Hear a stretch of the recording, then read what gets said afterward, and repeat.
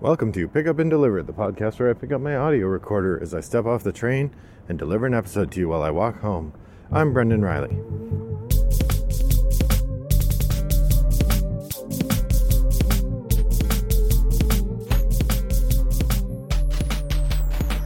Well, good evening, listeners. It is a lovely day here in suburban Chicago. The weather has turned and the sun is out, giving the snow on the ground the run for its money, even if it is still chilly enough that I'm wearing a hat and mittens. I'm enjoying my walk home, and I think it's a perfect opportunity to talk to you about a few games I've played recently. That's right, it's time for Shooting from the Hip Triple Shot. First one of the year. So I am going to have a number of games to discuss with you over the next few episodes because with the delay with the time off, that hasn't slowed down my game playing. So here we go. Glad to share this with you. So to start with, I wanted to talk about Kingdom Rush, A Rift in Time. Now, I think I mentioned that each year for Christmas, the Christmas Game Master brings each member of my family a game to add to the collection, but also to be sort of their game for the year. And the game that my son got was Kingdom Rush, A Rift in Time.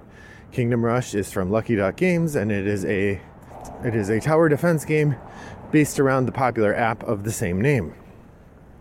In this game, you are you are a part of a team of superheroes commanding towers of different kinds of defenders who are attacking various invaders and trying to keep them from destroying your castle.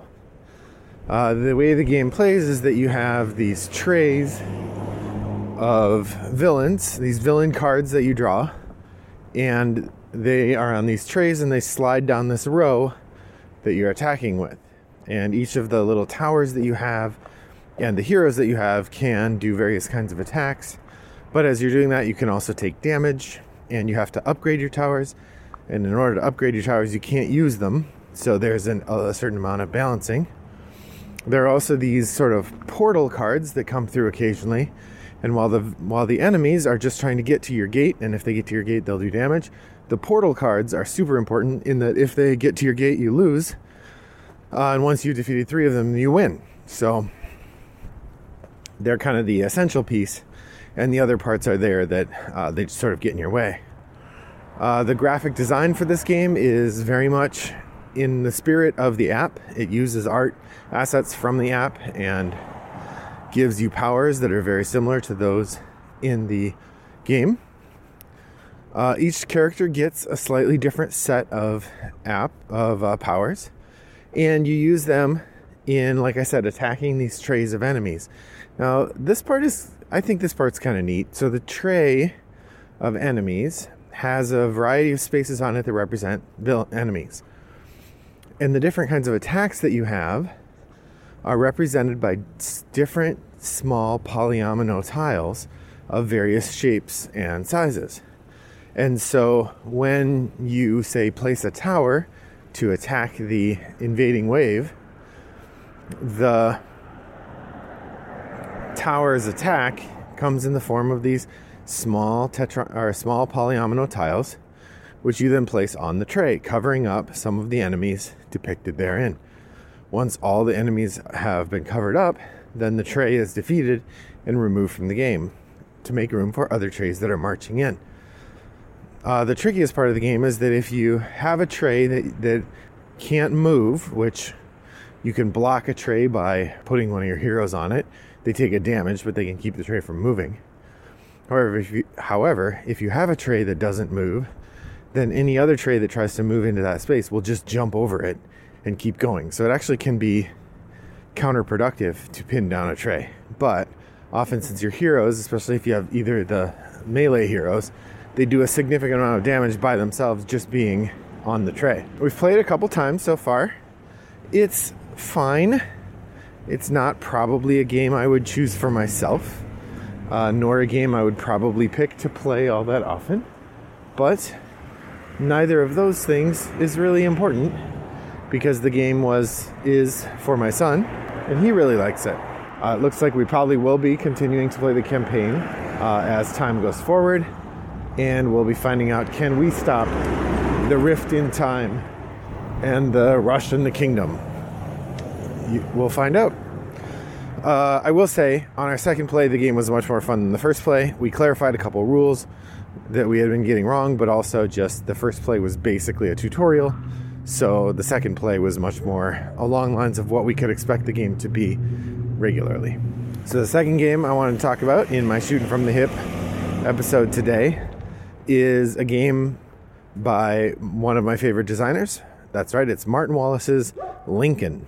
Now, Lincoln is a game I backed on Kickstarter from Worthington Publishing, I believe, in the days when I was pretty heavily buying everything Martin Wallace does, which obviously, given that I just picked up Wildlands, I'm still buying plenty of Martin Wallace output. I did get both Wildlands and Anno 1800 last year, although I skipped Rocketman. But Lincoln I mostly got because at the point I was almost being completionist. And it did seem to be another continuation of Wallace's experiments with different kinds of deck building and area control on boards. So from that perspective, it looked pretty interesting. It also is a 2-player only game, which I don't have a ton of. And it had an interesting theme, or an interesting premise, which was that it's based on the American Civil War. And in the game, you play either the Confederacy or the Union. And the premise is sort of that the game is simulating not the real war, but rather the North's impression of the war. So Wallace, in his notes, talks about the fact that the North was actually had a much higher superiority of economy and military to the South than they understood or were willing to embrace with. And so the forces were more evenly matched early in the war than they should have been, because the North was unwilling to put the energy into it. I'm not sure exactly. But the way that plays out in the game is that both the North and the South each get a deck at the start of the game. And each time you go through the deck, you're going to shuffle in a few extra cards from a secondary deck. There's a number 1 deck and a number 2 deck in addition to your base deck. So after you go through your deck the first time, you're going to shuffle in the number 1 cards, then the number 2 cards. Now, if you're the South, once you've shuffled in the number 2 cards, if your deck runs out again, then you just shuffle up. You don't get any more cards. You keep going. If you're the North, each time you reshuffle, it's a checkpoint to see how the game is going. So here's the clever bit. Both decks involve a reduction of resources when you recruit units. So there's a variety of different things you can do, but 2 of the main things are recruiting units and adjusting the Europe track. When you do either of those things, the Europe track representing sort of support from Europe for the Confederacy, whenever you do either of those things, the card that you played in order to do that gets discarded out of the game. So you have like a cemetery. I mean, that's not what it's called, but you have a out of the game area and you have a discard pile. The discard pile will be used when you reshuffle your deck. The out of game area, obviously the cards are out of the game. So every time you deploy units and every time you recruit help from Europe, you are actually reducing the size of your deck. And remember that when you reshuffle your deck, that's just less stuff you have the next time through. So it is really a painful choice there. The way that the game plays out, the North and the South wins basically by either outmaneuvering the North quickly or holding out against, basically preventing the North from doing too much progress. So the way that works is each time the North finishes going through their deck, there's a checkpoint, and they have to have a certain number of points on the board. If they don't, then the South wins instantly. So at the first time through your deck, as the North, if you haven't gotten 2 points by the end of the first round, the South wins. If by the time you get through your deck the second time, you haven't gotten 5 points, or you aren't holding 5 points, the South wins. And the third time, it's, I believe, 11 points to win the game. But you also win the game, I think the third one is you have to get 11 points. So once you get to 11 points, you just win. If you get to the end of your deck and you haven't gotten to 11 points, then you lose. You could also, the South can win in two other ways. One, if they are able to move the Europe track all the way to one end, which they do by winning battles. Or the second way is if they are able to, I thought there was one other thing the South could do to win. Oh, and then there's an additional win condition as well. If you're the North, you can win by occupying both Vicksburg and Atlanta maybe at the same time. And if you're the South, you can win by taking Washington, D.C. If you manage to take D.C., you win instantly. We played 2 games of Lincoln. The first one, I was the North, and I sort of didn't really understand some of the nuances yet. And so the South won before that by that first checkpoint. I did not have 2 points when we got there. The second game, we switched sides, and we both had a better understanding of the game, which made it much tighter. We played for about an hour, and we got to the second checkpoint. Both the first and the second checkpoint, the North survived with razor-thin margins. Like, the North gained their second point and gained their 5th point in their last turn before they had to reshuffle the deck. So it was very tight. We did not play the third phase in our second game because we were going somewhere and we ran out of time. Lincoln is a decent game. I wouldn't call it great. But like all Martin Wallace designs, it's doing something interesting. The deck destruction part is very compelling. The idea that every time you deploy troops, you are reducing... because of course, these are all multi-use cards. So you can use them to deploy troops, but you can also use them to move troops or to, raise money, or there's a variety of things you can do with the cards other than deploying troops. But of course, if you don't have enough troops on the board, you aren't going to get anywhere. And every time you deploy troops, that card is out of your deck for good. The other thing about the game that is pretty interesting is the terrible level of casualties that happens in the battle. So generally in the battle, after a battle's over, whichever side lost adds up all of they take the number of counters they have on the board, round it and cut it, divide it in half, and round up. So if you have 4 counters on the board, you're going to lose 2 of them. What's interesting is this doesn't have to do with the strength of the units. So if you have 4 strength 3 units and you lose 2 of those strength 3 units. Whereas if you have a 1, a 2, and a 3, you could lose the 2 ones. If you are the winner, you lose half of your units rounded down. So if you had 4 units, you're also losing 2 units. Now, that makes an interesting element where if you're pretty sure you're going to win, you want to go in with an odd number of troops because the half rounded down is beneficial. If you think you're going to lose, you want to go in with an even number of units because the half rounded up is beneficial. Interestingly, you also are playing a general card, a card with a military leader, to add points to your strength stack. And those have wildly varying numbers of points. So in a small battle, your general could have more points in the battle than all of your units.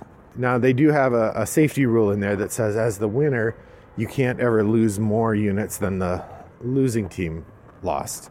So if you go in with like 5 or 6 units and your opponent has 3, then they would lose 2 units and you would definitely only lose 2. For example. But it still means every battle is incredibly costly. You're going to lose a bunch of units whenever there's a battle, probably whether you win or lose, which is fitting. Lincoln was fine. I'm definitely not getting rid of it, both because I'm a Martin Wallace collector and there was some interesting stuff in there to try again at some point. It's definitely not making it into my top 50 list in 2 years when I do it. But it was a fun play nonetheless. That's Lincoln from Martin Wallace and I believe Phalanx Games. Nope, Worthington Games. All right, the last game that I'm going to talk about today belonged to that same friend who I played Lincoln with. This is my buddy Paul. Hey, Paul. And it arrived like the day before I went over to his place. So we busted it out and gave it a try, and that is the new game from Restoration Games, from Rob Daviau and Gloomhaven designer Isaac Childress. This is Return to Dark Tower. Now, Return to Dark Tower is designed around the same gimmicky concept that the Dark Tower was, in that you have a big Dark Tower in the middle of the board, and it does stuff to interfere with the game. In the original game, I think it placed conditions on each side of the board, and it made noises and stuff, and the new Dark Tower does those things as well. However, it's also got physical components that move around. It's got these little skulls that you drop in the top that pop out as sort of randomized danger, kind of like the cubes you would draw in Pandemic, only these fly out of a tower instead. In the game, you are one of 4 sort of warriors with magical powers and groups of followers, and you are roaming around your land, cleaning up the various blights that are being brought by the enemy in the Dark Tower, and trying to resolve a number of quests in order to defeat that enemy. The game is mostly deterministic in that you are generally going in with knowledge or with set stats and set amounts of things, but the challenges that you'll face are not deterministic. And the way that works is when you go into a challenge, you're going to use this app to draw a certain number of cards. And those cards depict different kinds of challenges based on the type of enemy you're fighting. The stronger the enemy, the more challenges you face. With each challenge, you have to decide whether you can either pay the cost to resolve the challenge. Often it's a number of troops that you're going to lose or some other element. Or if you have... There are a couple different ways that you might be able to avoid those dangers. You could spend one of those things to avoid the dangers. Although usually spending one thing just reduces the power of the danger. You usually need to spend 2 or 3 things to reduce the danger, to get rid of it completely. On a first play, it was pretty fun. It is immaculately designed. It looks beautiful. It is a kind of fun, goofy, Ameritrashy adventure game, which I had a good time playing, but I'm not... the story wasn't really very compelling to me. I like the adventure aspect of it and the storytelling that goes with it, but ultimately it was too silly, or it was too light for my taste and not enough strategy. So I enjoyed Return to Dark Tower. I would happily play it if it comes out again, but not really the game for me. So those are the 3 games that I've tried recently. Have you tried any of them? Head over to Board Game Geek Guild 3269 and join the forums where we talk about the episodes I've made and the games we played. Thanks for joining me on my walk today. I hope that your next walk is as pleasant as mine was. Bye-bye.